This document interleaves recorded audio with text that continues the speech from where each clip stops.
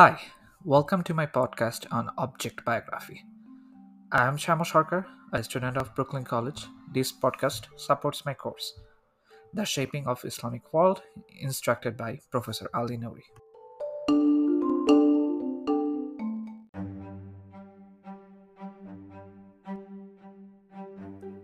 Islam and science goes back a long way. In today's podcast, we are going to discover a scientific object that has an old connection with a Muslim ruler. The object is the astrolabe of Umar ibn Yusuf ibn Umar ibn Ali ibn Rasul al-Muzaffiri. This object was made in Yemen around 690 Hijri or 1291 AD.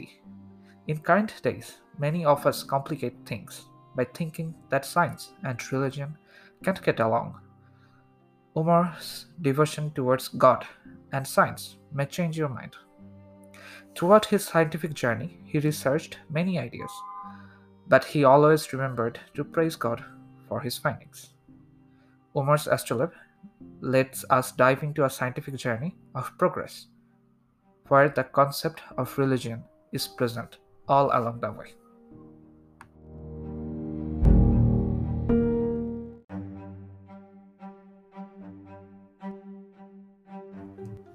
Astrolabe is a handheld model of the universe that allows people to calculate the position of the sun and other stars at any given time of the day.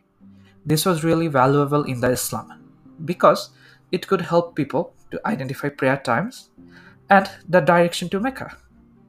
The astrolabe of Umar was manufactured of cast bronze and then was hammered, pierced, chased, and eventually inlaid with silver to produce a handsome instrument measuring a little more than 6 inches in diameter.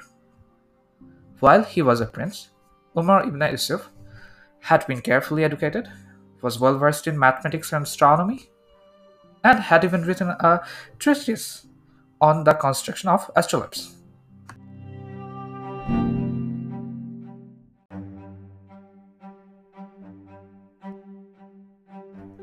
Another Met astrolabe, which can be compared to Umar ibn Yusuf's one, was manufactured nearly 400 years later in Mashhad, Iran, by Muhammad Zaman al-Munazzim al-Astrolabi, which is made of cast and hammered brass, and steel and measured less than 7 inches in diameter.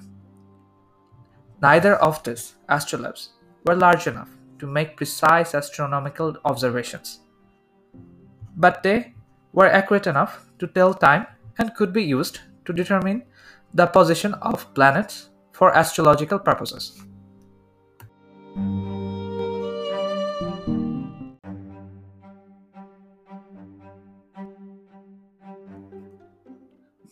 Based on the description given by the Metropolitan Museum of Art of New York, Umar's instrument follows the form typical of other astrolabes from the medieval Islamic world, made of brass.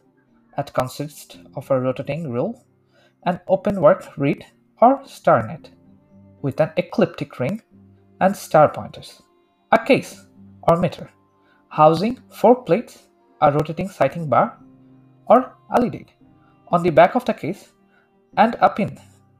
The back of the case bears previously mentioned inscription along with several registers of astrological symbol and notations.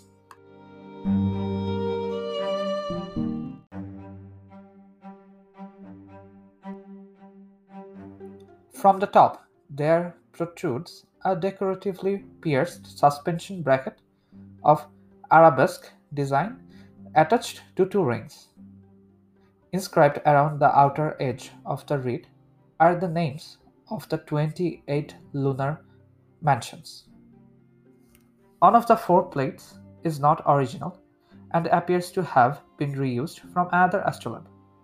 The others, all original, bear the latitudes for 4 specific locations in Yemen, as well as for Mecca and Medina. Umar's astrolabe has some Arabic inscription to suggest special astronomical words. Along with the astronomical words, there is a sentence which translates to this astrolabe is made with care and especially for Umar ibn Yusuf ibn Ali ibn Rasul al Muzaffari, year 695.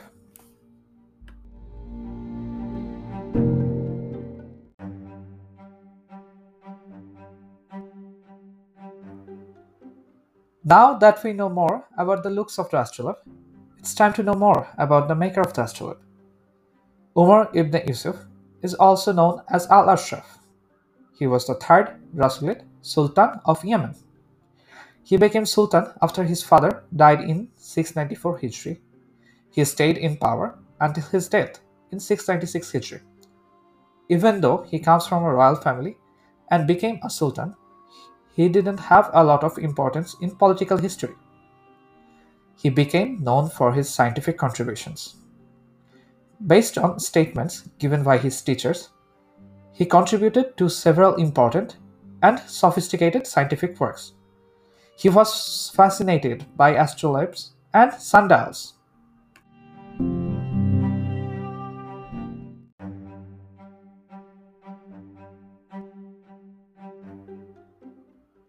He constructed many of them.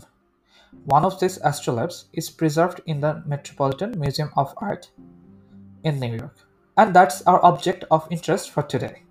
Three complete manuscripts of Al Ashraf's treatise on magnetic compass have been found.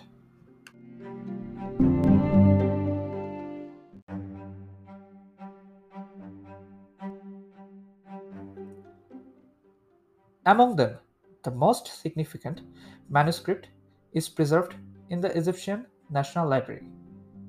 In these manuscripts, Al Ashraf gave detailed explanations on how to make one of the astrolabes or magnetic compasses.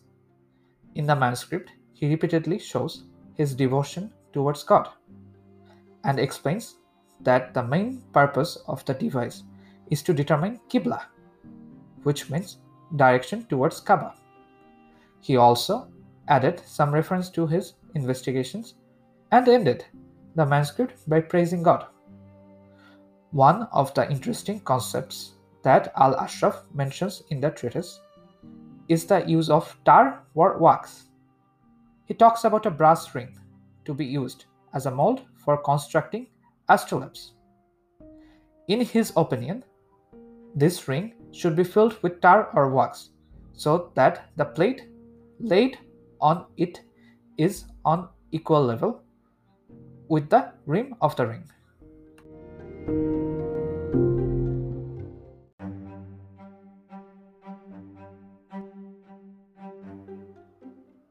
Al Ashraf also talks about using steel needles magnetized by rubbing with a magnetic stone.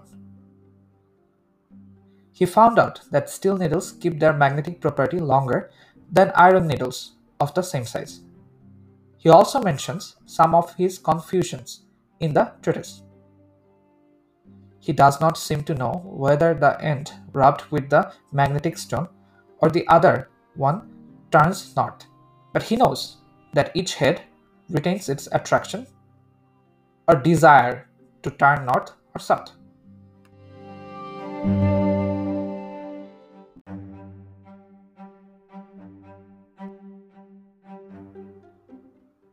To get a better understanding of Al Ashraf's journey, we will now examine his position in the royal family and his other works other than the astrolabes. Beside the treatise, Al Ashraf worked on a project called Book of Instructions in the Science of Astronomy and Astrology. This project is a compilation of received knowledge and new observations on topics as varied as the wind and rains, the growth of plants, animal husbandry, tax collections, the cultivation of fruits, the collection of aromatic plants, and the seasons for navigation.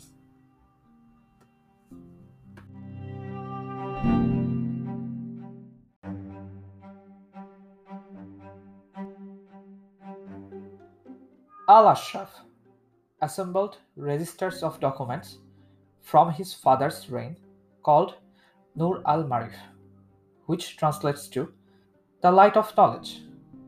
It includes inventories and price lists of artisanal and agricultural products, foodstuffs, and textiles to be supplied to the palace, gift recipients, amount paid to soldiers, and administrative officers for various tasks, and taxes charged on products in the Great Port of Aden.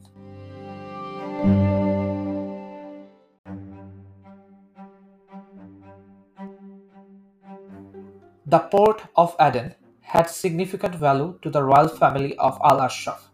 The Rasulids, who had established their rule in Yemen earlier in the century, aggressively improved the infrastructure of the port.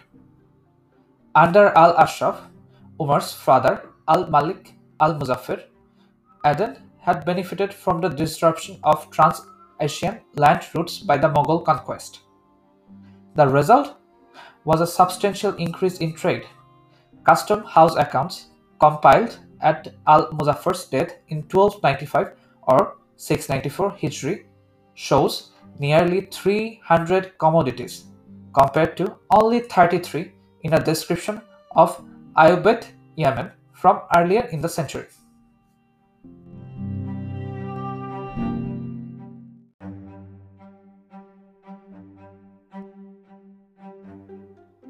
Aden had risen to the rank of a major international business hub by the time Al-Ashraf became Sultan. Al-Ashraf's astrolabe signifies the transmission and expansion of medieval science. The progress of Aden and Yemen influenced Al-Ashraf to become the Ptolemite prince, with an interest in science and technology. The economic gain made from the increased trades also helped him to continue his journey of science.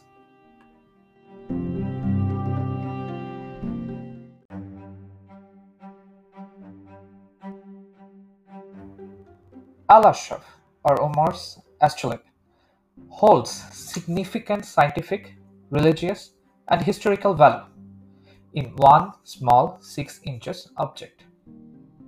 This is undeniable that science and religion can be contradictory sometimes, but the opposite is also true. Science and religion can also sometimes benefit from each other. Al Ashraf's inspiration when making the astrolabe was to find out when to pray and where to face while praying. His scientific works were directly influenced by religion.